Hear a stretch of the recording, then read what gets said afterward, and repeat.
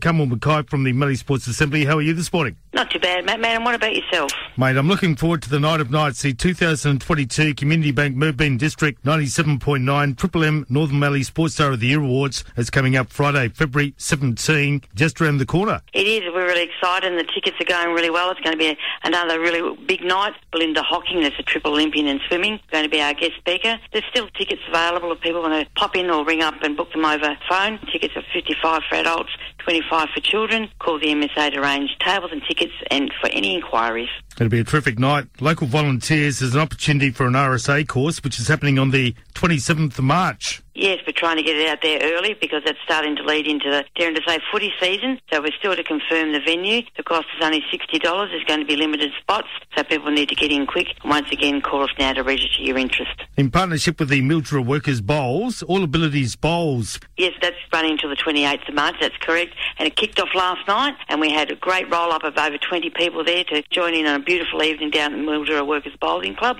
So it goes between 6 and 7, all inquiries to Lockie. And conducted by the Moringa Football Netball Club and the MSA, Netball for All. Yes, that's going to start tonight down at the Mildura Sporting Precinct, and a great roll-up for people to play netball. It's ran between 4 and 5 p.m, and the cost is only $20 for 8 weeks. Register now. Number of grants that are still available as well. What can you tell us about those grants? Yeah, one that's just popped up is obviously the local one, the Mildura Rural City Council grants. Grants are designed to support and strengthen community health and wellbeing, increase opportunities for participation in sport and rec, and to encourage community and larger events that strengthen our visitor economy. Applications close on the 20th of March, so a great opportunity for local organisations in our community. The Emergency Sporting Equipment Grant Program, what do you know about that one? That one there, that one closes on the 31st of May, so we've got a little bit of time there. This provides assistance to grassroots sport and active recreation clubs and organisations. It can be all about replacing essential sporting and first aid equipment that's been lost or destroyed because of fire, flood or significant storms. So there's certainly those issues have been in our community, so a great opportunity to help our clubs out.